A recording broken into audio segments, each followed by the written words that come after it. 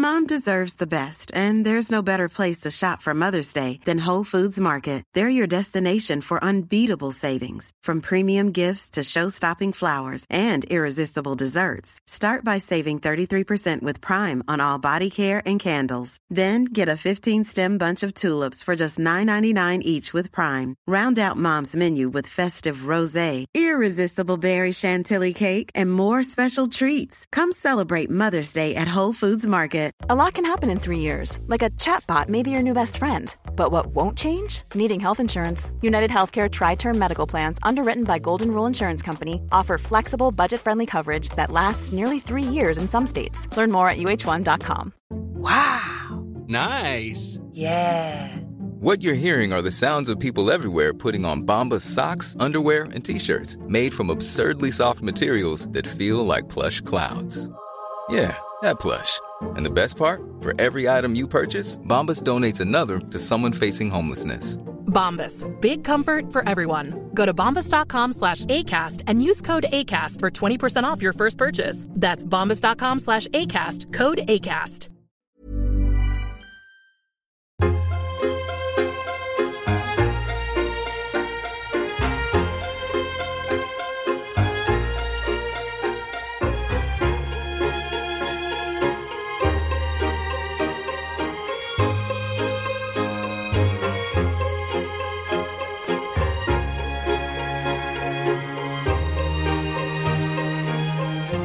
Hi, and welcome back to Recall the Midwife. We are three superfans, and each week we watch an episode of Call the Midwife and discuss. This week we are discussing Series 7, Episode 4. I'm Becky. I'm Alex. I'm Jen. A reminder that this week's episode deals with aging and disability, substance abuse and addiction, underage pregnancy. So if those are topics you would prefer to skip this time, we understand and hope you join us for the next one. In this week's episode, we meet Mumtaz and Sadiq. They own a clothing business in Poplar, but are originally from India, and their relationship is the product of an arranged marriage. When Sadiq comes home with a young pregnant woman, Mumtaz finds out that when he was last in India, his family had set up a second arranged marriage for him, and the girl is his new wife. Mumtaz is deeply hurt and angry, and especially upset as she has never been able to have her own children. Sister Julianne intervenes and helps Mumtaz process her feelings and open her heart to Parveen, the young mother, to allow a new family unit to grow. Trixie is continuing to struggle with her drinking and has stopped going to her weekly AA meetings. When Mrs. Campbell gives birth, her husband offers Trixie a tipple to wet the baby's head, and Trixie accepts. Phyllis finds out about it during a follow-up visit and confronts Trixie. Her intervention and some time with Christopher, just as friends, helps her realize what must be done.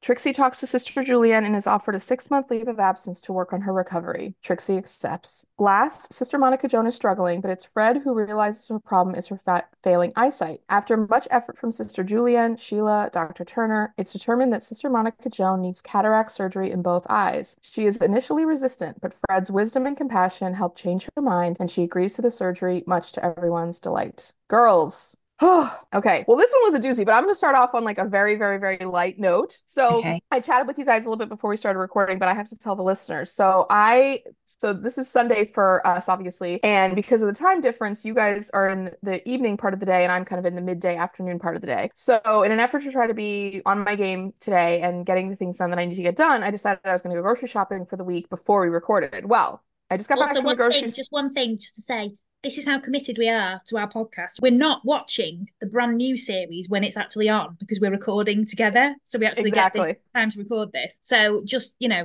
we're sacrificing that. We will watch it later on. That's fine. Yeah, we'll watch this back. Yeah, but that's not the point. We're not watching it live. So carry on, Jen.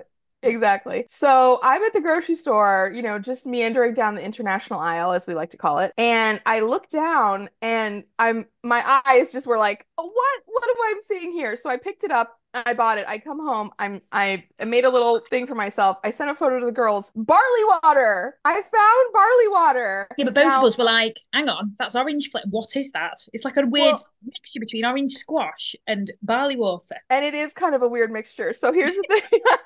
I did you have to have a kind of a ratio of like squash to water when you make this beverage. And so so I did the ratio, and I was very careful that I kind of did a 4 parts to 1 part kind of a thing, and put ice and everything like that. And I had my first taste, and I was like, this is Huh. And I will say, so the orange I think really helps because I have to admit, if this was probably like original barley water, I would be like, I don't like this. But it's an interesting strain, but it's kind of strange drink. It's not, it doesn't taste bad, but it It's tastes not weird. nice. Yeah, it doesn't taste like horrible, but it's just also like kind of strange. And when I looked on the ingredient list, there's literally barley flour in this product. Now, I don't know how they do that, but anyways, it's in there. And here's the question I had for you guys, which I actually forgot to mention beforehand. How much do you guys pay for a bottle of squash? Like a Robinson's any flavor squash? Oh, I never buy it. Like £1.20. No, it's more than, it's got to be more than that now. Is You it? Oh, think? see, that's how often I buy I it. don't know how much it costs, but I reckon it's more than that. But you wouldn't think it's like £3 for a bottle of squash, right? Yeah, £3. About £3? No, this one here, Okay. £1.75. You Okay. can get it around that. Like this is Robinson's £1.75. So there are own makes at around £1 something. Yeah. So anyways, just to say, so the exchange rate to like dollars to pounds is always a little bit more in the pound favor. So I don't know what the exchange rate is right now, but usually it's like, Yeah, I've looked it up. Robinson's is £2 for the size box. Yeah. So a £1 in US dollars is about $1.50-ish. I'm gonna say, like, I don't know what today's exchange rate is, but it's like, let's say it's about that. I paid $7.19 No. for this bottle of squash, and I literally like looked at the price and I was like, I was like, I don't know if I want to pay $7 for this, but I was like, you know what? Dedication. I have to do it. Sacrificing your taste buds. Apparently, I think the barley, as I recall, barley water is supposed to be like really refreshing, like quenching your thirst. I don't know if they think we're making it thicker. Do you regret that now, Jen? Spending that much? You know what? I would do it again, but I'm not gonna do it again, if that makes sense. Like, like I definitely am happy I bought it once, but I'm not gonna buy it again. I speak for all of our listeners when I say we are grateful for you for your sacrifice. Yes. And yes. we're excited about the fact that you did that and you're trying it live on the podcast. We appreciate it.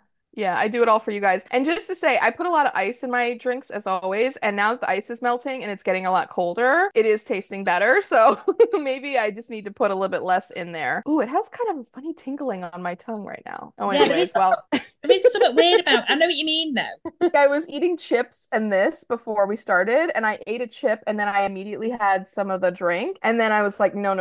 Like these two things have to be kept kind of separate because it was giving me like a funky taste from the chip and the drink at the same time. But I will say I love to try new foods that I've never tried before. I'm not a picky eater. I really do just like to try almost anything that looks even mildly appealing. So I'm very glad I tried it. And I will say I like squash of other flavors, like, like a fruit punch, black currant, blah, blah, blah. There's lots of flavors that I love. This one is just not my favorite. Speaking about different flavors, I've shared it on our stories today on Instagram, but Lucy Besh Designs sent us it looks amazing, to be fair. I can't eat it, but it's Fluffernutter bars, the recipe to make them. They look... I think I saw this on my social media. Wait a minute, you probably did because I shared it from Recall the Midwife. Is that on our Instagram right now? Yeah, I saw someone making it on TikTok. Oh, really? Oh, wait a minute. And it's obviously because my phone listened to us record the podcast. Yeah, and also, oh my god, I am gonna make these the podcast as well, won't you? Yeah. Oh my gosh! Wait, I'm going back. Oh my gosh, I'm going back. Yeah, so thank you very much, Lucy Besh. I've actually I've done a thank you to her on our Instagram. But me and my are gonna make that. Do I have so excited about making that? So oh my god, Lucy. Oh, you are a genius. Oh, I'm making this. I still have some fluff left over from our Fluffernutter episode. Sounds so weird. How much do you need? Oh, you need a whole jar. Well, I'm borrowing another jar then. I'm making this. Oh. It does look amazing, to be fair. I won't be able to eat it, but yeah. Anyway, right, should we get on with the actual episode? Okay, wait. Yeah, and before we start, was anybody in their notes? Was anybody going to discuss the Russian cosmonaut? I've mentioned it, not a name. I was gonna just mention it, but I don't have any other thing about it. Why? Well, I thought I'll look her up and have a few facts, and then just read that she voted because she became a politician. She voted for the invasion of Ukraine, so I think we should just not discuss her again.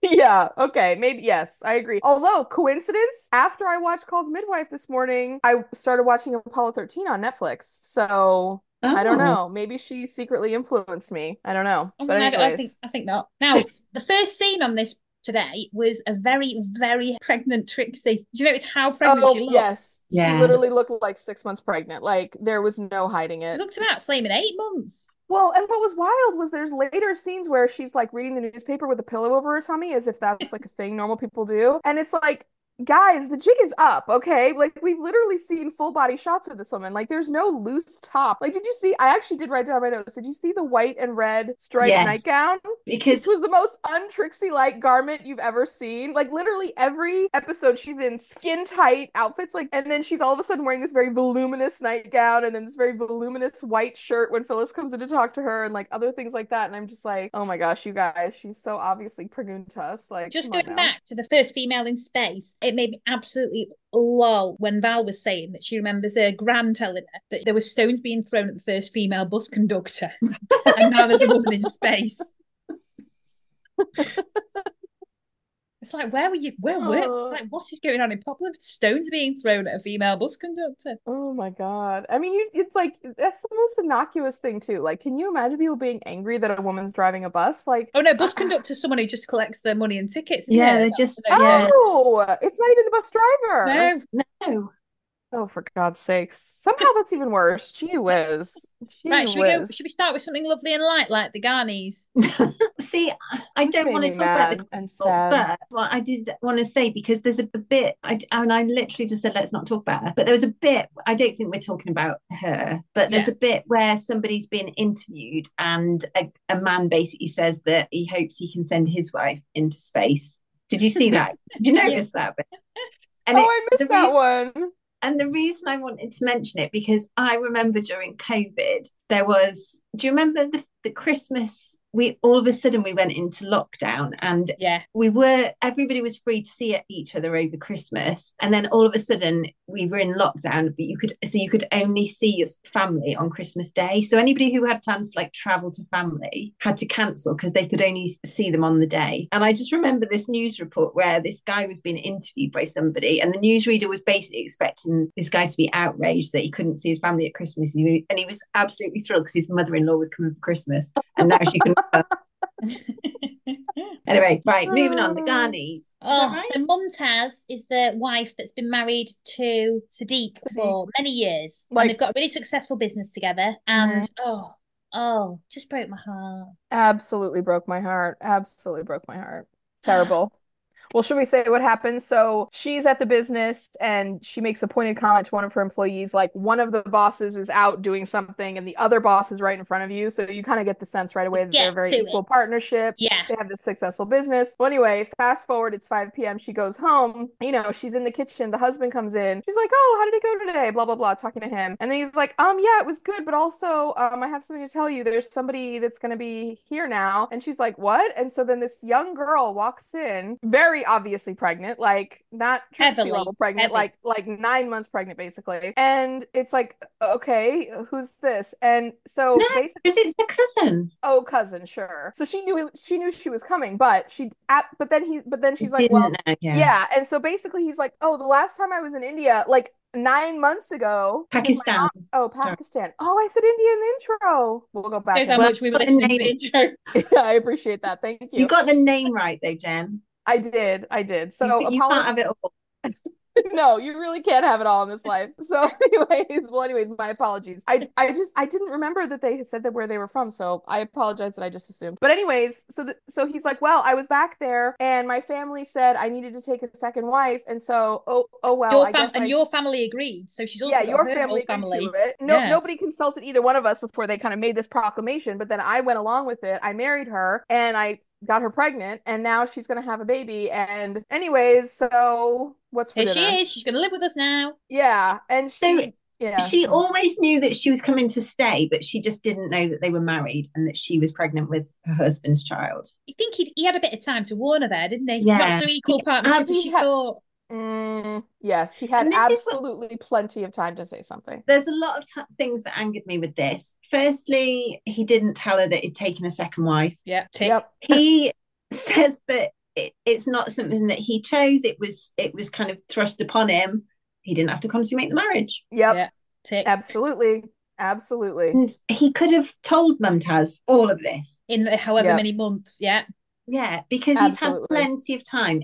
So could her family as well. Like, I just find it mental that everyone they must either speak her on the phone or send letters to each other or what. And everyone's just kept her in the dark. This 15-year-old as well. There's just, again, she's 15. Oh, when I found out she was 15, I was absolutely like, I just started spiraling at that point. I was and spiraling. You're not married to him. Like, can you just imagine this poor woman? And she's also, then you've got also the fact that they've tried for kids for years and obviously can't have them. She says to Julianne they can't have them. So then she's got this massive slap in the face that her husband that she's been trying to have kids with has now having a baby with someone else who's her 15-year-old cousin. This is like something on Jerry Springer. I just think that is the biggest betrayal, the fact that they've tried to have children. And perhaps that's why his family has said you need to take a second wife, because they've not had children. Yeah. So maybe that is what's led to it. But I just think for her, it's just the biggest slap in the face, the fact that he's done this and now they're having a child together. But also she doesn't know how to feel. She doesn't feel like...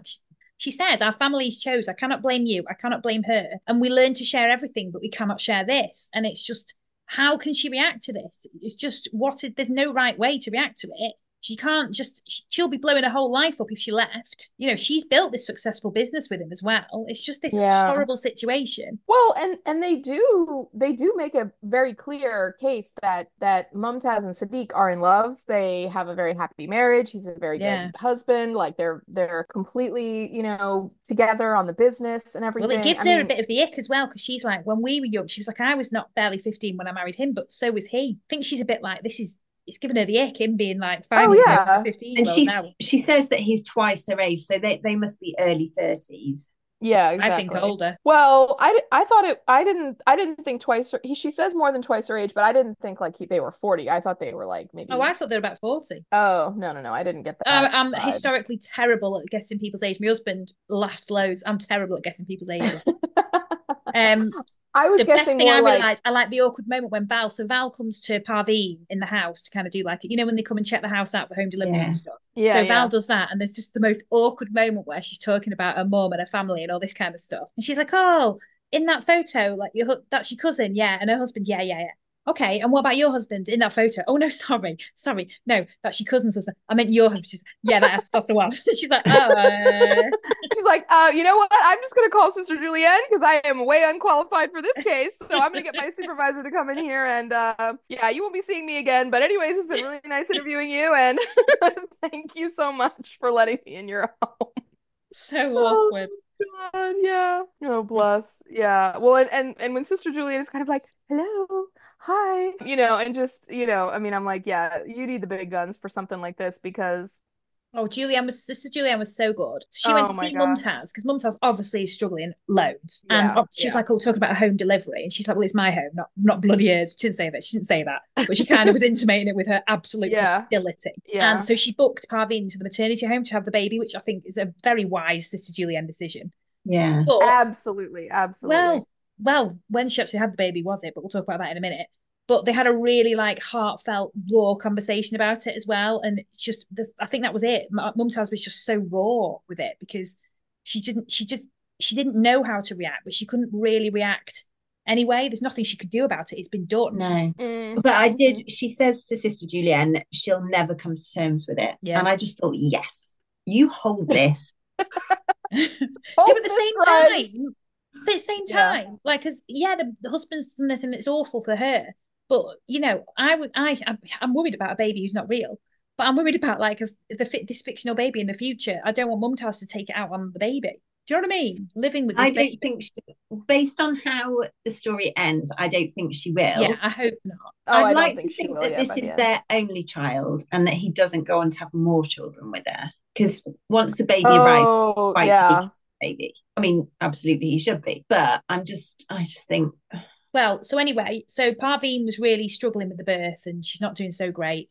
So Mumtaz went to the birth to help and she was speaking to her. I've forgotten the language. I'm so rubbish. So she was speaking to her. Punjabi, right? Yes.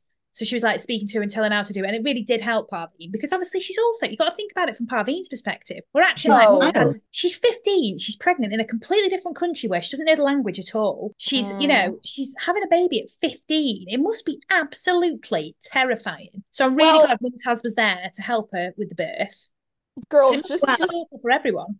Just one quick tiny thing. I actually, because I thought about the trigger warnings before we started, and the fact that, I mean, so this was where I kind of felt a bit of a, like, I was bumping up against, cultural sensitivity, because I'm genuinely not sure how much arranged marriage is still a practice in, these countries, but I obviously, I do want to be respectful of other cultures and everything like that. But I mean, I did find it extremely, well, I guess maybe a kind of I think a gentle way to say it is like problematic that this 15-year-old girl was, set up in an arranged marriage with this very, very much older adult man. Like, it was, to me, that was just very outside of what I would consider to be okay. But I think it was supposed to be jarring. I think they went with quite a extreme version for the storyline. Yeah, but it just, I mean, like, in any other context, like, you would use a lot of really, like, harsh words to describe what happened to this young woman, and none of those were the way that it was in this context, but at the same time, I was just like, what is the fate for this young lady? Like, I mean, she's coming to England. It's a country where she's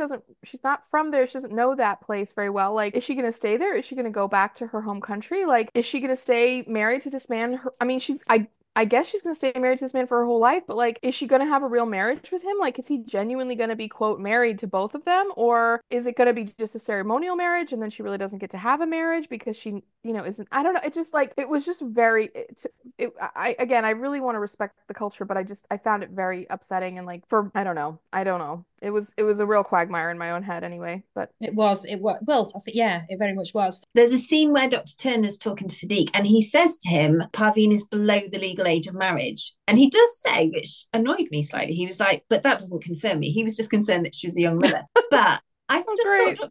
Turner, she's below the age of consent, never mind marriage. Yeah, absolutely. Absolutely. And I don't know how much she even really wanted to get pregnant in the first place, because, I mean, like, after the baby's born, well, I don't know, maybe we're not there yet. She's not full of excitement like a first-time mum, is she? Well, no. Yeah. No. Well, it's all very new to her, isn't it? So she had a little boy, and Mumtaz was there, and Mumtaz seemed taken with him at first. Oh, and yeah. then they brought Sadiq in, and Sadiq was just looking at him, and then he was saying to Parveen, "Oh, well done." And she just walked off, kind of like she felt she had no place there. Well, wait a minute, though. What he actually says is, he's like, "Oh, this is so great, like, isn't he so beautiful?" And then he says, "My son," and then he turns away from Mumtaz towards Parveen and has his back to Mumtaz, and then he said, "Our son." Son, yeah. Yeah. And then she was like, "I'm out of here, bye-bye," and just, like, left. And I was like, oh my God, girl, of course you would leave. Like, anyone would. How could you not? Just, that's so heartbreaking. Like, it was so just casually insensitive of him to not think about that in advance. And I just,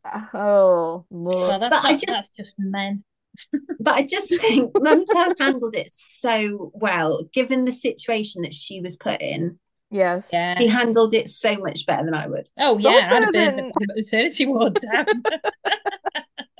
Oh my God, yeah, I would not have been that graceful or compassionate or open-hearted. I mean, when Sister Julienne talked to her, and then she got Dr. Turner to talk to her, and Dr. Turner had this whole thing about he has a really unconventional family, but it's a beautiful family, and you can kind of make the family out of what you have, even if it's not, like, kind of the tradition or whatever like that. And I mean, he was actually very, very good in his kind of conversation with Mumtaz, and Sister Julienne was like, open your heart to her, like, blah, blah, blah. Like, they both did amazing work, honestly. And Mumtaz, I mean, God bless her, she, like, really rose to the occasion. But it's the way it was like, the miracle was we found a way to accept the situation. We built a family out of several different elements. Yeah, but you didn't bring a 15-year-old pregnant home that you hadn't told her about. Like, a bit different. Yeah, exactly. Also, with no warning, for God's sakes. I mean, like, literally, Mumtaz had probably like 2 weeks to have this whole emotional evolution, which, I'm sorry. I mean, oh my God. But she did bring food for her, which I thought, because obviously Parveen was struggling after the baby was born, wasn't really connecting with him, didn't really want to. It's kind of like she was kind of rejecting the whole situation. Yeah.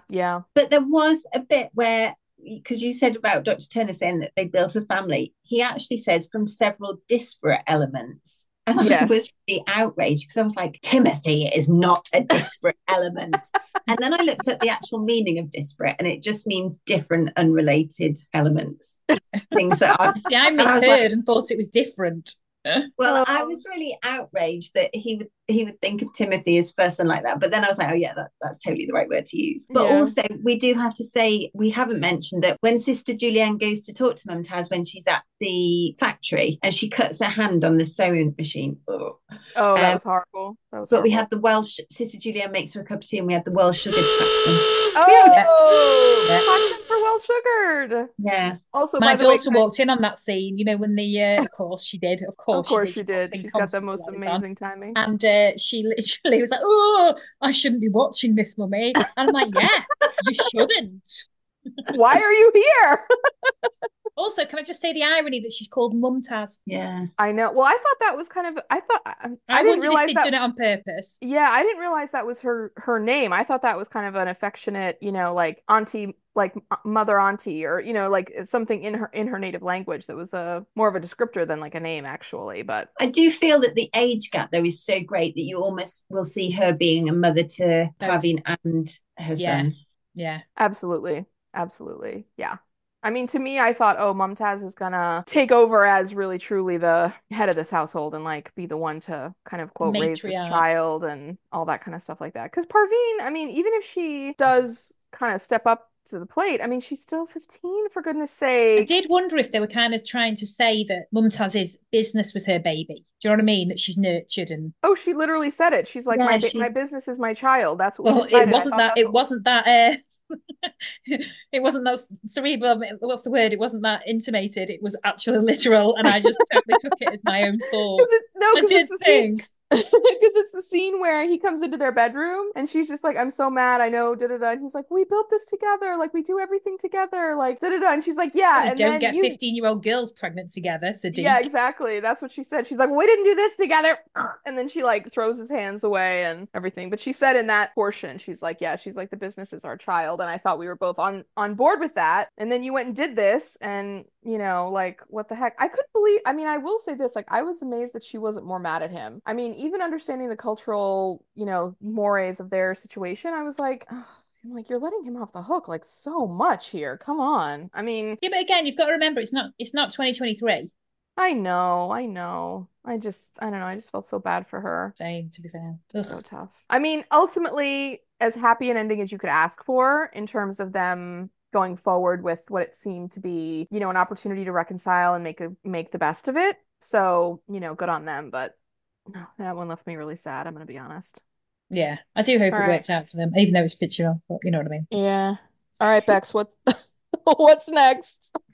Did we talk about Loretta Campbell? Because then that leads us into Trixie. Oh, yeah, go for it. So Loretta Campbell comes into clinic and she goes behind the screen and then we find her rummaging around in her handbag because she's craving coal. Well, that's quite a famous one though, isn't it? Like you hear about it, like nightmare. Is that really real? Like people doing that? Yes, it is. Because it's got a name. And they say it in the show Pika. It's where people they're craving something that's non-food based. And I've got a list of things that people crave. And it's really like some of it. So you can have ice, paper, clay, dirt, soap, chalk, baby powder, ash, cornstarch, uncooked rice and grains. This is the worst one. Hair. Oh, I don't know. String. All of them are not good. Cloth, paint. Yeah, cloth, paint chips, glue, metal and pebbles. Metal and pebbles. I think they're worse than hair. I think I'd like ice out of all of them, please. Yeah, ice is fine. Do you know, my craving was actually ice cream. Product, basically. Wait, you said ice cream? Ice cream was my craving. Wait a minute. Is pika the term for something that's like a craving of a non-food item, though? Like a food craving is a food craving. That's fine. Yeah. Mine was just a craving. Mine was not pika. Oh, okay. Because I was gonna say I have pika really bad because I have 8,000 billion food cravings, but apparently I don't. I just have a normal food problem. I will say, when I was pregnant, I've never known it was like a compulsion. I remember it being in the middle of the night, and I said to John, "Look, I'm not being funny. I have to have mint chocolate chip ice cream right now. Go and get it." Like, literally. And he was like, "We haven't got any in the house. You've eaten it." I'm like, "There's a 24-hour garage, mate. Get to it." Well, actually, what's funny about that is I had a friend who knew her for years before she ever got married and had a kid. And then her first pregnancy, and she always did not like ice cream. Like, because, you know, summer we would be hanging out and I'd be like, "Oh, do you want to get ice cream?" And she's like, "I don't like ice cream." And I was like, "What?" And I love ice cream. So, you know, that really stuck out in my mind as like a thing about her. She got pregnant. She was like, "You would not believe how much ice cream I'm eating." And I was like, "A what?" And then she was like, "Yeah, it's just so crazy." And as soon as she gave birth, she didn't want it anymore. See, I liked it before. Well, it wasn't like my go-to. I'd have chocolate more than ice cream. But oh my goodness, since I'd genuinely I love Ben and Jerry's or whatever now, like a vegan Ben and Jerry's, it's delicious. Yeah. It stuck with me. It's just so weird. I mean, that kind of stuff really just makes you feel like, oh my God, like I've been body snatched. Like literally there's an alien that like took over and I'm not even. Where have you met her? I tell you what, actually, she used to go mental whenever I had strawberries, like kick the place down. I loved strawberries. She loved strawberries. Like when she was in me, like she'd be kicking the place down when I had strawberries. Really? And now she loves strawberries. Oh my goodness. They do say, because Loretta's really concerned that she's craving Cole, and she talks about I don't know who it was, that she knows somebody who's absolutely craved strawberries during her pregnancy, and then her baby was born with a strawberry mark. Yeah, like yeah. Well, she said during her first pregnancy she loved marmalade sandwiches, like she's like and she was like, I think marmalade's disgusting, but that's all I wanted. But at least it didn't feel shameful to want that. To be fair, she did look a bit of a knobhead with Cole on her face. Exactly. But my thing with Loretta was, I was like everyone would know you're eating Cole honey bun, because they're like anything with Cole in it at all or charcoal at all is gonna make it is so like it gets on everything. Like her teeth and her mouth would be black if she was eating Cole all day long. Like there's no way that would be a thing. Also, how do you even get Cole now? Like where would you even get it in modern times? Well, we get it. People who still use it. Yeah, they get the Cole man delivered it. You can buy it from shops and stuff. Like they sell it at garages outside, Cole. But and also this is in the 60s. You can easily get it. Well, I mean, I guess Cole. Okay, sorry. No, I was getting confused. I was like, is that charcoal briquettes? But I don't think that's the same thing. No, it's not. Like a barbecue. Anyway. Well, anyway, back to Loretta. Lucille it didn't cause a health issue. So then they're like, just keep eating it and it'll go away when you give birth. So don't worry about it. She was so lovely explaining it, because she was just so kind and explained it so nicely, and basically saying, yeah, you've got your facts wrong about strawberry milk, but also, she didn't shame her or anything though. I think could have been acting all shocked and made her feel awful, but she didn't. And then Trixie came to also see Loretta. Yeah. And so when the baby was coming, Trixie was there, and she was relating to the Cole eating, the compulsion and not being able to stop. There was this like scene that was just all, what's the word? Yes. Steeped it was either not, it wasn't foreshadowing, but it kind of had it was just steeped in Trixie's storyline too. Like there was so many parallels between Loretta's story and Trixie's dealing with addiction. She says you feel bloody brilliant for a minute and then it begins again. Yeah. But she has the baby. The baby didn't come out looking like a little chimney sweep. Which I was quite sad about. But her husband offers Trixie a glass of sherry. Yeah, and she takes it. She takes it. And that's not, I mean, Trixie, when she was with Christopher, she sat and just held a glass of champagne in her hand. I know. So that she didn't offend him because she didn't want to drink it. So, I mean, she's turned down drinks before. Yeah, but she downed it, didn't she? She did.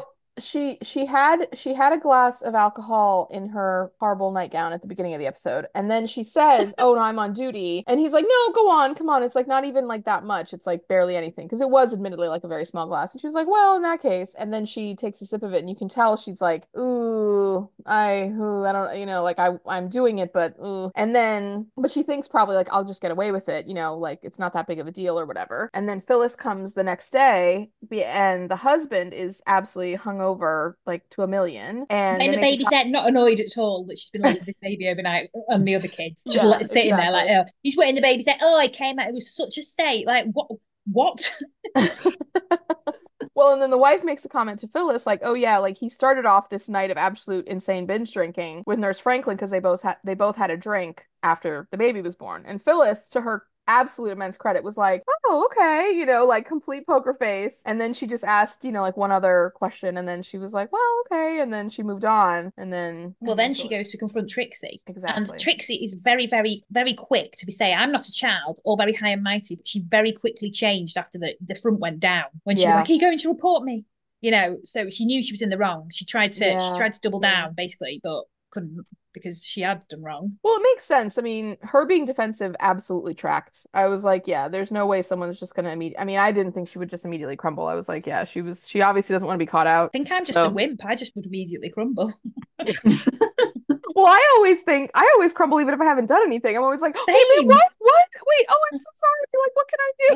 I'm like, well, you haven't actually done anything wrong. And then I'd just cry. And then it just I think with alcoholism, there's a lot of trying to hide it and Oh, absolutely. Yeah. sneaking so you can have a drink, and there's a So whole then dynamic. exactly, yeah. And then at the best possible time that could ever happen, who comes to the front door? Knock, knock. Oh, Christopher Dockery. That's what we need right now. Yeah, exactly who you want to hear from, your ex-boyfriend who oh no. I was like, stay away. She did, like, it's not doing it any good. I mean, he does help her in the end, but I think she would have got there. Yes. Look, I actually really did not have a bad impression of Christopher in this episode, but I like the way that Nurse Crane had forewarned him as well, saying what she does need is a friend. Yeah, because I do kind of think he was hoping to get back with her. I even thought he was kind of hoping to get back with her even later on when he was actually being nice, but I do think he was like, well, wait a minute, could we actually get back together? Because he even makes a comment about like, oh, I still love you. Like none of that disappeared. And you know, so I mean, he was being a nice guy, but he also is he being a nice guy though? Because he's obviously Trixie asks after Alexandra and he says she's doing really well, like but if he's gone back to his wife, well, we need to just. Cool fact, a crocodile can't stick out its tongue. Also, you can get health insurance for a month or just under a year in some states. United Healthcare short-term insurance plans, underwritten by Golden Rule Insurance Company, offer flexible, budget-friendly coverage for you. Learn more at UH1.com. Imagine the softest sheets you've ever felt. Now imagine them getting even softer over time. That's what you'll feel with Boll & Branch's organic cotton sheets. In a recent customer survey, 96% replied that Boll & Branch sheets get softer with every wash. Start getting your best night's sleep in these sheets that get softer and softer for years to come. Try their sheets with a 30-night guarantee. Plus, get 15% off your first order at bollandbranch.com. Code BUTTERY. Exclusions apply. See site for details.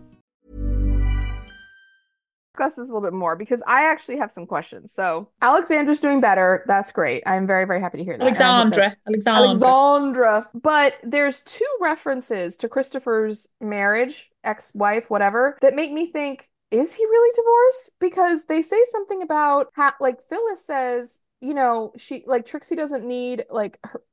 This is not what she says, but she's like, Trixie basically doesn't need her ex-boyfriend, especially her ex-boyfriend who's still married. And I was like, wait a minute, this man is still married? What the heck? Like, are they? I thought that was weird.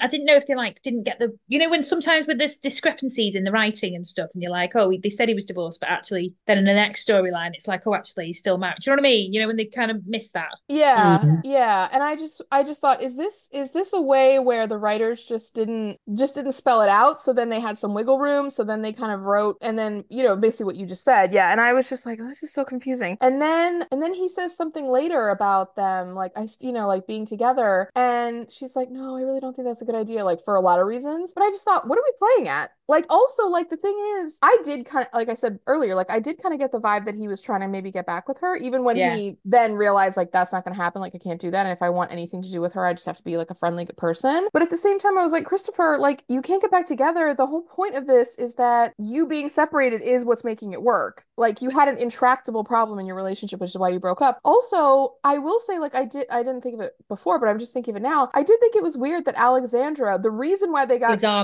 Alexandra, the reason why they broke up in the first place, not to like put that on her, but I mean, you know, whatever. I mean, her welfare was why they broke up. Then was like, oh, I want to show my thing to Trixie. Same. And I was like, why would this child want to do that? Like, she clearly is having mental issues because, and again, I don't mean it insensitively. Yeah, but I thought they were trying to intimate that Brenda, or Moira, not Brenda, sorry. Moira, yeah.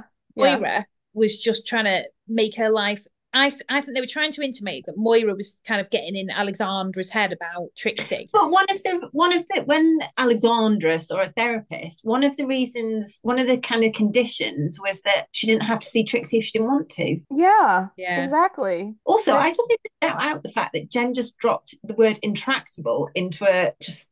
Well, I wasn't shocked, Bex, because I don't underestimate her intellect. But you know, you carry on. I'm way smarter than I seem. That's the charm of me right there. I didn't even faze me, Jen. I know, that's how highly I think of you. Yeah, it just blew right past you right there. Yes. Yeah. But talking about Trixie, I do need to, like, this is back at the start when, and I don't know if this would have been a deleted scene for you, but they're all sat around this is nothing to do with her battle with addiction. Well, it kind of is to do with their breakup. They're all sat around the table and they're talking about what their plans are for Friday night. Yeah. Oh, that was a deleted scene. Yeah. Yeah. And when they asked Trixie what plans Sister Julienne asked Trixie, and she kind of has to make up all these things. And I just thought this is the most awkward situation because Trixie doesn't have any plans. And I just hate being in that situation where somebody asks you a question, you just don't really, it's like when everybody asks like, oh, what's new with you these days? And I'm just like, I'm just bumbling along. Do you ever wish well, she said she was going to empty a nylon drawer. And just 1 second, I just wrote here, when they was asking about free time, I'm like, we've just cycled 65 miles around Poplar. I'll be bloody asleep after tea. Like, I do have to say, though, can we just do a shout out really quick about this before you go into this? About Nurse Crane. She was going to meet with her Spanish pals for some Iberian snacks. And I was like, Nurse Crane. So sorry, carry on. No, I was just going to say, like, to your point, Bex, do you ever wish, and I definitely have this because I feel like you and I have this in common, like Alex is much more extroverted, but when I have those kind of situations, I just wish I could literally just say skip. Like, yes, you know, like you do in a board game or something like that, or like in a whatever, it's just like skip. Like I don't want to explain myself. I don't want to do this part, or like I just want to skip to the next thing because I don't want to do the activity we're about to do or something like that. The thing is, though, I feel like I think I'm at a disadvantage being so extroverted because I genuinely don't feel awkward, and it's awful for other people because I say really awkward things and I make other people feel awkward. I don't mean to. Like my physio was like, oh, you're doing really well. You don't need to see me for a while because obviously you're doing really well. And I was like, are you breaking up with me? And he's like this young 21-year-old lad, and he looked like he wanted to cry. Like I just he looked so scared of me. And I just say stuff. And I just feel like I'm the exact opposite. Like I make other people feel awkward with my weird stuff I say, but I don't care. And I'm just like, honestly, when I said it to him, I genuinely was like, oh, I shouldn't have said that. Like, you know. So, you know, count yourself lucky you're the ones feeling awkward rather than the one making other people feel funny? Terrible. My mom is just like you, Al, because she will like love to talk to people in like so many situations that are not expressly social. And when I tell you that like, okay, like here's the classic Laura, right? We were shopping for my sister's wedding. And when I say we were shopping for it, what I meant is that we were shopping for our outfits to it. So my mom had to get like, quote, mother of the bride dress. And then I was kind of maid of honor, but not officially because it wasn't that kind of a wedding. So we were at the mall and we went into the store and she got this really beautiful like silk top that she was going to wear with like over a dress that she had, ultimately is what we decided. But the lady was like giving her all these options and like talking to her. And then my mom was like, this is what we're buying it for. And my sister lives here. And then this is my other daughter. She came with me because she's in Charlotte now and blah, blah, blah, blah, blah. And it just goes on and on. And then by the end of the meeting, it wasn't a meeting. It was literally just my mom went in there to shop. Okay. And then at the end she bought the thing and then my mom goes, oh my God, and grabs this woman and hugs her. And I do think that the woman was okay with being hugged, but like she didn't look like she was like, oh, you know, like that. But at the same time, I don't think she was thinking that a hug was going to be where they were going in this interaction. And I said to my mom, I was like, and I kind of started joking. I was like, Mom, like you have to like ask people if they want to be hugged or like, you know, like, are you? I'm like, are you okay with her hugging you? Because you know you can say no and everything. And she was like, no, she's so sweet, it's okay. But I was just like, my mom. So, anyways, yeah, I will say that would not happen from me. Yeah. No, you're not a hugger. Also, by the way, you two, you know what you need to say when people are like, oh, have you not done anything good recently? You'd be like, yeah, I've got a really good podcast about called Midwife. You should listen to it. That's your go-to line. Follow us on Instagram. Follow us on Twitter, Threads, everything. Yeah. I will say, whenever my mum sees you, Alex, I say to my mum, don't hug Alex. She doesn't like being hugged.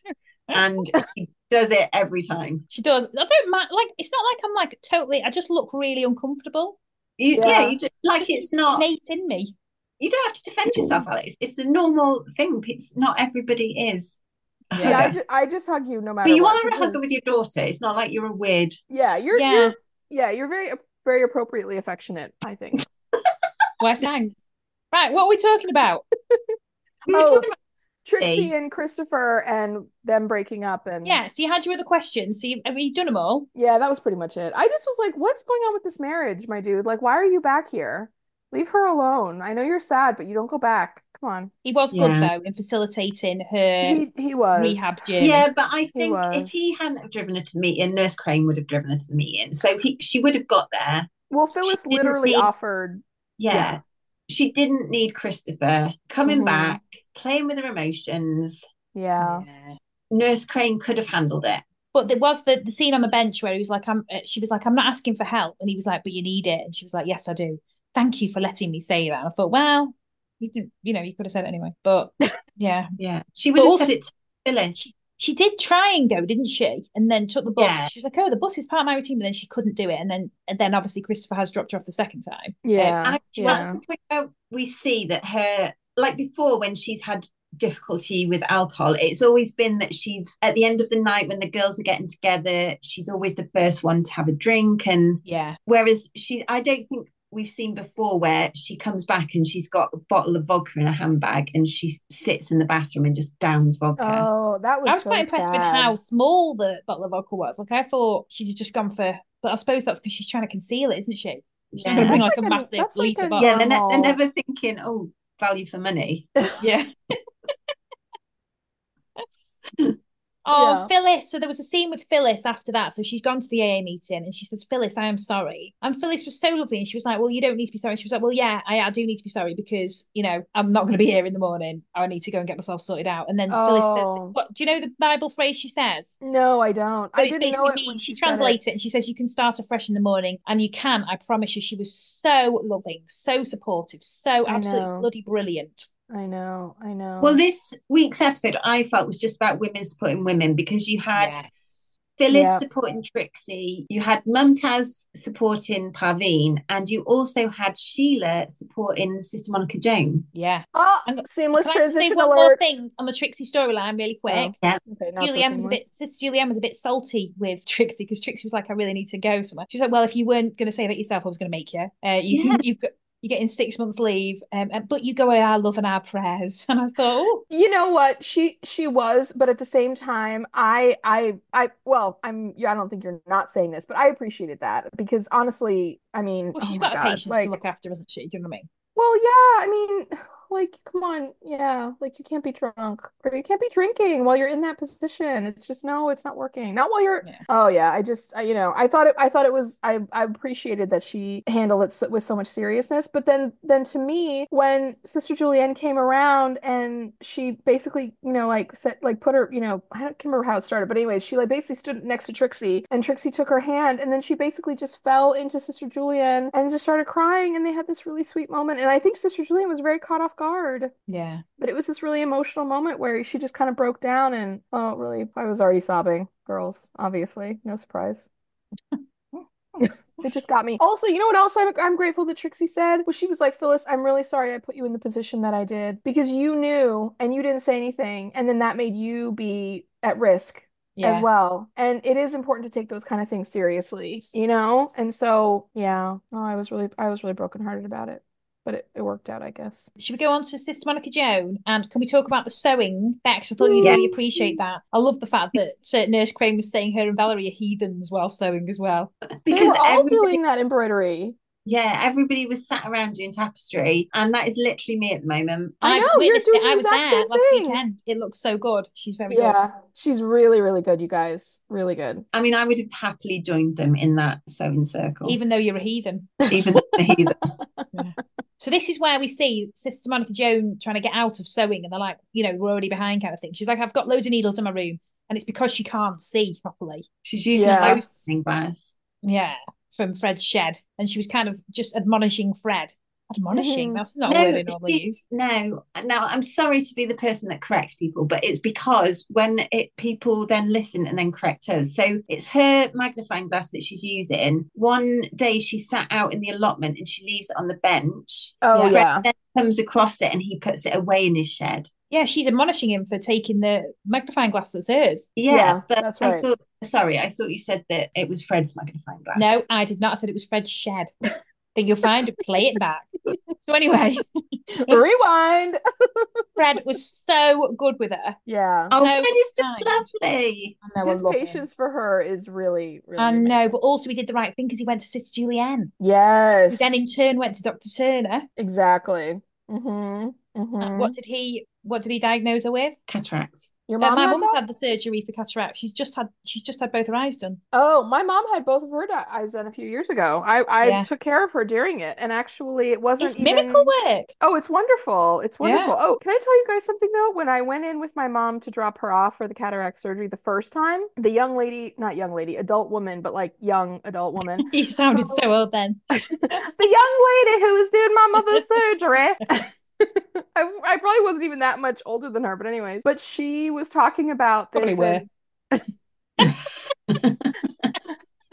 were. Rude. I'm not gonna say what I'm thinking, but rude, okay. And anyway, so she was talking to my mom about it, and she was very sweet. She was, like trying to kind of, make her feel good. She's like, listen, she's like, we're gonna do this eye first. Like, let me just confirm with you that that's what, blah blah blah, the whole thing. She's like, listen, this is incredibly routine. She's like, we're gonna take great care of you. You'll be in and out, that kind of thing. And my mom said something about, oh yes, da da da da. And then the lady said two things. She said, one, in some countries in the world where they, don't have the same healthcare infrastructure, they have basically like a mobile van that drives around and performs cataract surgeries on people, and then they circle back like a week later, so like half their time is the surgeries and then half their time is checking up on people who just had it, kind of a thing, because it's very now they have a very like minimally invasive way to do it. And then the other thing was that they said that when they go into the surgery, the doctor has like a screen or a pair of goggles that are whatever, like, I don't know. But anyways, they blow up your eyeball so that it's the size of a basketball so that they can see like every teeny tiny detail and do the surgery so precise because it's so big in their vision. Do you get what I'm saying? Yeah, they're not actually inflating it, Alex. Alex is looking like they've literally taken the eyeball out. No, it wasn't. I was thinking, does she think they actually take the eyeball out and inflate it? No, what I mean that is... was my face, like, no, they don't, Jen. No, what I mean is that she's either like looking at a screen that is so big, or she has a pair of like magnifying glasses. I don't know which, but she has something where to her, in her way of looking at it while she's doing the surgery, the eyeball looks like as big as a basketball. It does. Eye surgery just boggles my mind because think about the actual ins and outs. I don't know how they do whatever it is that they do. All I just know is that it's like very routine, and my mom came out of it just fine. I'm sure your mom came out of it. It was like a laser. It's like a laser thing. Yeah, she was absolutely. It's changed her life. To be fair, she can actually see. And I'll tell you what, this is so minor in comparison to the severity of cataracts, but I, at my great age now, have started to have to wear reading glasses. And if I could have a doctor just go boop boop, and then you technically could, Jen. Yeah, you could have laser eye surgery. But is that LASIK? Is that what LASIK is? Yeah. But isn't that just for people who wear glasses or contacts all the time? Yeah, I don't know that just natural aging would qualify me. I'd have to look have a look into it. I'm at the point where my sewing has tipped me over and I think I need to go and get glasses. I think you've just got eye strain. I think you're doing it too much. No, but I did go and get an eye test, and she said you're really marginal, and if you think you need them, and when I'm sewing, I think I do. I think you need magnifying glasses, Bex. Like, I think you need reading glasses, basically, is what you need. Yeah, because the thing is, this, like, I same age as you, and I'm only like a year or two older than you, but I'm just saying, like, it's only been recently that this has started, but I already see my eyesight changing in that way, where I'm like doing the thing where I'm like holding my phone like back and forth to see when the things will focus. And you just said the word focus. Let's get back to the podcast. So I was on topic. I was talking about cataract surgery. No, it is. It very much is. So basically, they actually managed to get Sister Monica Jones, because Dr. Turner thinks it's cataracts, but obviously they want to get her to see a specialist. Oh, so she goes to the hospital. She was really driving me crazy. Well, do you know what made me laugh? Sheila takes her because she thinks Sister Julienne's in a bad books because she's trying to get her to go to hospital. So Sheila takes us, and she does the thing that's the kind of thing I do with my 6-year-old. She's like, oh, there's a really lovely place where you can have, it's called the Black Kettle Cafe. And you can have a lovely piece of cake. You know, when you're like there, softly catching one cake. You know what? We will go to hospital, but also afterwards we'll go to McDonald's. You know, when you're like we'll do the bad thing first, and then we'll have a nice treat after, and it'll make it all okay. Yeah, exactly. Also, Sheila was very Mary Poppins, because she said to her when she's trying to get ready, she was like, spit spot. She was. Although actually, I'll tell you what. So I'm not gonna intimate who this was, but a member of my family recently had a vision issue, and then another member of my family family was talking to that family member about their vision issue. And the person with the vision issue, we'll say person A, was kind of behaving Sister Monica Jones style, you know, kind of like, oh, the tragedy, oh, the travesty, what am I meant to do? Like, blah, blah, blah, all this kind of thing. And person B basically said to person A, kind of what Sheila did, was like, well, if this is how you're going to go, like, do we need to think about what we're going to do when everything is not really working anymore? Like, is that something we need to plan for? Because I really am concerned about you. And it was like, all of a sudden it was like, whoa, whoa, whoa, whoa, whoa, wait a minute. Like, you know, and when Sister Monica Joan got the thing from Sheila about learning Braille and using a walking stick and all of that kind of stuff, all of a sudden it was like, wait a minute, let me rethink that's this. what annoyed me, because the Braille books, I thought that would be the catalyst to make her completely change her mind. It wasn't. It was Fred talking about the first woman in space, about God creating all of it was, yeah, but also God created science, and if you're rejecting God because you're rejected, like, it was absolutely ridiculous speech, but she took it on, and she's a very cerebral woman, so that just confused me. But obviously she was already turning, I think. You're right. I thought it was a genius move of Sheila and also you can't just Google Royal Institute for the Blind. Like, Sheila had to do some legwork here. Yeah, she did that, don't you? I know. Also, like, I was like, how many books are honestly in Braille at this point? I mean, when was Braille invented? I hate to sound ignorant, but honestly, when was it? Oh, I don't know. I've just asked this question. I have no idea. But we do this every week. We just sound. I was editing the other podcast where we're talking about the Commonwealth. We know nothing. Well, the thing is, I mean, I know American Sign Language, which 1821. Oh, well, you know what? You know what? Call me out, because honestly, I thought Braille was way, way younger than that. Because the thing is, like we say, like ASL, you know, like American Sign Language, you know, obviously people use that. Yeah, we have BSL. Yeah. Yeah. Oh, really? Yes. Oh. Well, okay. I appreciate that. No, it's not the same. Stupid, American Sign Language is different to British Sign Language. But, oh, anyways, I'm not going to say anymore. I know I sound stupid, but that just really surprises me. Becky's looking really confused. I'm 100% on this, Bex. I know, but it surprises me too, because why is it not just the same? Why is American not the same as English language, to be fair? Why do we have to change the spellings on words? Well, honestly, yeah, why didn't we? America. Why didn't we just come together and just make a unified one thing of it for everybody? Color, gray. I don't know. That just doesn't make any sense. I mean, you'd think that would be like a way that could be like an advantage. You know what I mean? Like, if you know one, then you can talk to anybody across the whole world who has a hearing impairment, and you use that sign language. Also, I can communicate with Jen, who's an American. Yeah. Yeah, there'll be loads of similarities, but there is a difference between British Sign Language and American Sign Language. But can you imagine if you had the power to learn one language that literally everybody who knew it could speak, like, the world over, and like that could just be a universe. I mean, like, I'm not saying that. Do you get what I mean? Like, wouldn't it just be so nice? Esperanto. Do you remember they tried to do a language called Esperanto, Bex? No. Esperanto was a language that these politicians came up with. Oh, when was it? It was when I was little, I think. But and they thought, oh, this is going to be the thing that unifies all humans, like one language. And it was like a mixture of like English. It was a constructed international auxiliary language. I think it was 1887. It was not 1987, but there was lots of talk about it when Europe was all going on. Okay. It's like a mix of lots of different languages. And Esperanto, I just remember it being this big thing when Europe was here. It's like derived from Germanic, Greek, and Slavic languages, with English thrown in there as well. Wait a minute. I'm just doing, when was sign language invented? The 17th century! Yeah, so there's probably well, no, you weren't around in the 17th Wait a minute, hold up. The recorded history of sign language in Western societies starts in the 17th century as a visual language or method of communication, although references to forms of communication using hand gestures date back as far as 5th century BC Greece.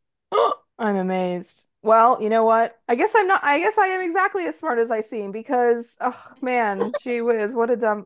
But I have questions now. So Sister Monica Joan was so, because she screams at the surgeon butchery. I know, she's so mad at him. And it's just because she thinks it's God's will that she should go blind. Yeah, I mean, which, like, come on, I'm sorry. They say, oh, she's not keen on medical intervention, but she was a midwife. Yeah, it's I don't know. It's to suit the thing, in it. It's to suit. Yeah, this storyline really kind of annoyed me, honestly. I mean, I like the way that Sheila was like, "Oh, I managed to get the doctor to keep her on his waiting list," just because, like, doctors had that much power in those days. He'd be like, "I'm not serving her. I'm not looking after her." But yeah, I mean, I will say the only grace I really had for the storyline, because it did kind of annoy me, was that I thought, you know, truly, when something happens to us, you know, health wise or age or related to our aging or whatever else, it is really, really tough to process. I mean, obviously, depending on who each of us are and like what it is specifically to us. But I mean, anything related to that, it can be really, really, hard to kind of like, just come to terms with it. So I gave her that because I did feel for her in that way. But I don't know, just the thing that bothers me about Sister Monica Joan is that like even with all of this, she's just so mean to everybody who's trying to help her, and then she never acknowledges that she's like really a pain about it. And I'm like, can you just go back and say something to anybody about like, I'm sorry, like I know you were just looking out for me, but like I was really scared. Like, can you just like be patient with me while I'm processing my feelings? Yeah, like, but she's obstinate. Like we've heard that about from the books. We know that's what she was like. I know, but it's just an annoying trait. Well, yeah, tell me about it. My husband's the same. I do find myself a lot going back to people like 1 or 2 days later being like, oh, I'm really sorry, I've just been really hormonal. Well, that's fine. You say it. That's the point. I mean, even if it takes a day, like, some of us have, the ability, like, and a few moments later, or even in the moment, or a day later. I mean, we all have different temperatures at different times, depending on what it is, but she never says it. And it's like, apologize for once for just being annoying and hard to deal with and a pain. And people were looking out for you and trying to help you, and you were rude to all of them. Not going to happen. No, I know it's not going to happen, but I still just don't like it. I don't appreciate that behavior. But anyways. Shall we do heroes and zeros? Yes. Girls, I have my heroes and zeros. I wrote them down. Start with Jen. Let's start with Jen. I wrote them down in advance. Okay. I'm so proud of myself. Like, I really am so proud of myself. Okay. My zero is Sadiq for showing up with a pregnant 15-year-old second wife and no warning. That was mine. Yeah. Mumtaz. I mean, I just was like, I didn't really feel like there were any like true villains or anything in this episode. But when I thought about it, I was just like, you did that to your wife on purpose because you were a coward. Like, honestly, how rude and how disrespectful to your relationship with her. Like, even if you had to acquiesce to your family's wishes and, all that kind of stuff like that, and you went ahead and slept with this woman and da-da-da-da. Like, I mean, come on. I just thought that was terrible of him. Like, honestly, like, husband jail for like at least a period of time. Okay, my hero. And I'm gonna go on a bit of just a quick thing about this. So I had a really long as heck week at work, and it was a really hard week at work, and people were really testing my patience at work. And one of the things that I kept hearing over and over again, both in my own mind and then like as I was talking to colleagues about the things we were all dealing with people we work with, our clients, is, like we have to help and support and, provide resources and everything. But at the same time, people are allowed to do what they're going to do. And they have to decide to make a choice to behave a certain type of way. And like either they're going to better their situation or they're not. And so that's on my mind, like really heavily. And Trixie had an opportunity to either go one way or go another. And even Sister Monica Joan had an opportunity to go one way or go another. And so did Mumtaz. Same thing. And each one of those women, I would say Trixie the most, and then Mumtaz the most, and then Sister Monica Joan kind of because she was really, like helped along. But they made the right choices. Well, at least I'm going to say they made the right choices. And they chose to do the thing that will, ultimately be the best for both their lives and the people around them. And it's hard to honestly step up and do the right thing. And especially when the right thing is the hard thing. And I just really gave it to each one of those women for doing it and not just kind of sinking further into, a place that's going to lead only to just more sadness and ruin. So I know that's a bit of a very clear-cut one, but I was really grateful that they made good choices, and it's not easy in life to do that. So I wanted to shout it out. And we all have free will. So you know what? We have to remember that. And sometimes it is on us, and responsibility comes with a price, but it's a price worth paying. Well, anyway, okay, I've got off my high horse. I appreciate you all listening. So who was the hero? Just everyone? All the women? The women who made the tough choices. Okay. So you've stolen literally all of our. Well, mine was very like esoteric, so it's not as. I mean, you still can have any hero you want. Who's going next, Bex? Me or you? You go. Have you got yours? Yeah, my hero. You never go last, Bex. This is such a switch up for us. I know. She says saltily. My hero is Nurse Crane. Yeah. Good choice. She's an absolute boss. I don't think I really need to explain it. She was absolutely amazing. So supportive, so amazing. Love her. Mm-hmm. My zero is Mumtaz's family. I was going to do, but I'm going to go with them because they had chance to warn her. They had a chance to actually say to her, look, I know it might be difficult for you, but we're going to get your 15-year-old cousin to marry to your husband of however many years. Awful. Anyway, there you go. Mm-hmm. And hero? I started with my hero, yeah. Zero? Zero was Mumtaz's family, Bex. Oh, sorry. Listening to me at all. I promise I did listen. I don't know what's wrong. Okay. My 0 is going to be Christopher. Oh, okay. Right on. Because he did ultimately help Trixie, I know, but she would have got that support from Phyllis because Phyllis was dealing with it. Like, she was aware of what was going on. She gave Christopher the heads up. I just thought, you're not helping the situation here. If he has gone back to his ex-wife, he's basically betrayed his ex-wife, current wife, we don't know. Alexandra is showing signs of improvement, but now he's basically returning to the things that has caused all of the issues in the first place because he's just putting himself first instead of everybody else. Yeah. Classic. So he's my 0, capital 0 zeros. And then my hero is gonna be Trixie, Nurse Crane. Fred? Oh, yeah, Fred is a good one. You love to call out Fred for his good works. Because Fred and also just the way he not dealt with her, because that sounds wrong, but he was just very patient with Sister Monica Joan. Yeah. I really appreciated that. And I just didn't choose Fred because I thought I'd leave it for you. Thank you. Really? Genuinely. Now, I've just got a few things to do before the end. A few bit of correspondence. So obviously, do you remember I said that I'd had a printout and forgot stuff and couldn't find it at the listener special? So Becky has tweeted on, not our Becky, because I wouldn't actually does any work to do with the Call Me Midwife. Wow, rake her over the coals. Okay. No, so Becky has tweeted us. No, Becky doesn't have Twitter, do you, Bex? No.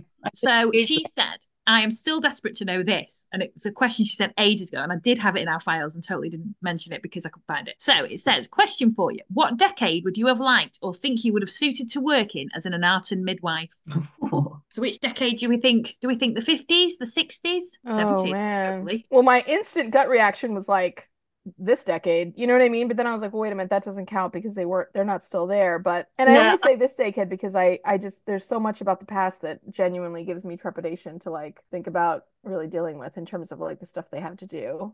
Yeah, I couldn't have been one of the early decades. Did it start in the 50s or the early 60s? 50s. I couldn't have done it, and I'll tell you why. Enemas. Well, would not want to be involved with that. Newspaper on the mattress. Yeah. Mm-hmm. Also, those rubber sheets that they also used, and then reused. So someone's washing that. Yeah. Well, my issue is I couldn't be a midwife at all. Like, I'd just be the world's worst. I wouldn't get through training. I wouldn't be able to get through one birth. It'd just be absolutely awful. So I'd have to be something like an administrator. I'd be like Sheila's receptionist role in the doctors. Yeah. I'll give myself way more credit than I deserve and say I would go for like the mid 60s to the 70s because you were our midwife, both of us.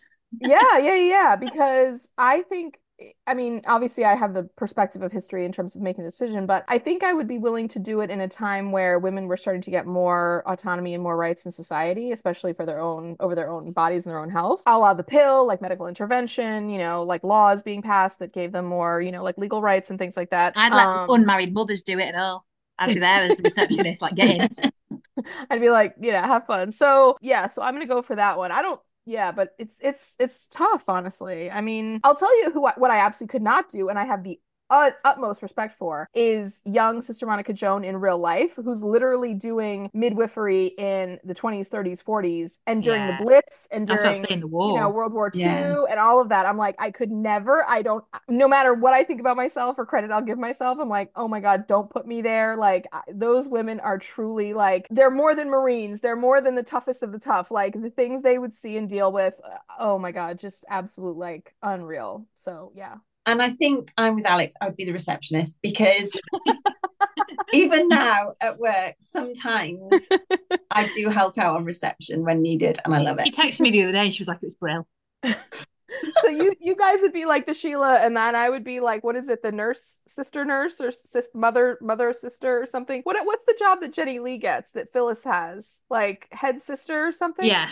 I'd be that one, I guess, then. Yeah. Now, I would like to boss people around, so yeah. We've also had a recommendation from Angela Thompson, who says she watched the Calendar Girls yesterday, the film, and she said there was loads of Call the Midwife cast members in it, so we need to watch that and recommend it to other people. Wait a minute, say what it is? The again? Calendar Girls. It's about WI women who do a naked calendar. It's sold loads of copies and made loads of money. I have a story about this because my mum is in the WI. My mum's WI came out, and their theme for the year, instead of the Calendar Girls, they were the Colander Girls, and what they did was they wore colanders like bras. Oh my God.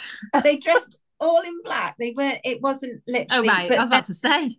No, they were clothes, and then they all just had colanders as a bra. On the yeah, you can edit this. No, I like it. Oh, I like think this is good. That is so funny. Oh my god, I love it. Colander. I love it. So yeah, we'll watch that. Thank you, Angela. Now, otherwise, yeah. Now we've also got Barbara Lim. Hello, Barbara. We've had a lot from Barbara, who says that sounded awful. We've had a lot from Barbara, like loads of trouble. I mean, we've had loads of ace stuff from Barbara. It's just the way I said it. Then we've had a lot from Barbara. I'm gonna get a restraining order. No, she's great. She said about, we had the peanut butter. She says she can only eat peanut butter from a spoon with butter. And I was like, what, with butter? Are you supposed to have butter on it too? And she's like, yeah, you're supposed to have butter with peanut butter as well. Is this a thing, Jen? Never say never, but I've never heard of eating peanut butter and butter like that, especially by the spoonful. I'm going to try it. Well, I'm going to try Barbara, it. We're trying it. Now, Barbara also says, with regard to Linda and Selwyn, the baby hot water bottle, etc., the bottle was filled hours before the baby was born. Surely it would have cooled at least a bit, apparently. Well, thank goodness. It would have scalded that baby. Well, exactly. So that explains that away. Thank you very much, Barbara. Yeah. And we don't want to restrain your order, right? Is she great? I think I'm just tired and I just said it really weirdly. Just do a little bit of butter on the spoon and then the peanut butter. I think so, yeah. Because she didn't mention any bread or anything. She's like, literally. No. I sent another comment on Facebook. I was like, what, on bread? And she was like, yeah. Oh, so you like on bread. So you like butter the bread first. She doesn't like it with bread. She likes it on a spoon, like you do. So try it. Basically, we're all going to try it. Okay. We're not going to do it on the pod. We've done it now. Right, ladies? Yes. So next week we are recording Series 7, Episode 5. So if you would like to watch it and then listen to our podcast, that would be fantastico. I've said it again, fantastico. Where's that come from? Thank you so much for listening. In the meantime, follow us all on social media. MeCalledMidwife@gmail.com, Threads, Instagram, X. You know Facebook. it all. Yeah. So, all right. Thank you for listening. Bye. Ciao, ciao.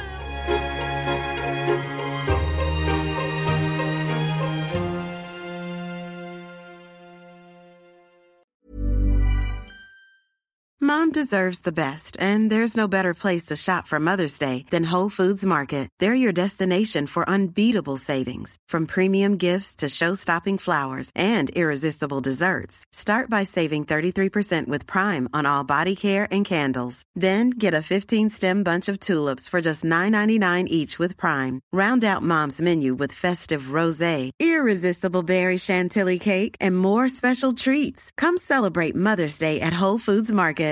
Hi, I'm Daniel, founder of Pretty Litter. Cats and cat owners deserve better than any old-fashioned litter. That's why I teamed up with scientists and veterinarians to create Pretty Litter. Its innovative crystal formula has superior odor control and weighs up to 80% less than clay litter. Pretty Litter even monitors health by changing colors to help detect early signs of potential illness. It's the world's smartest kitty litter. Go to prettylitter.com and use code ACAST for 20% off your first order and a free cat toy. Terms and conditions apply. See site for details. Planning for your next trip?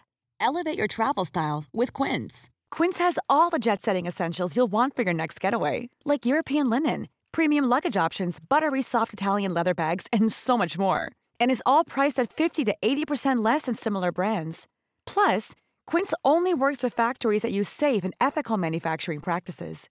Pack your bags with high-quality essentials you'll be wearing for vacations to come with Quince. Go to quince.com/pack for free shipping and 365-day returns.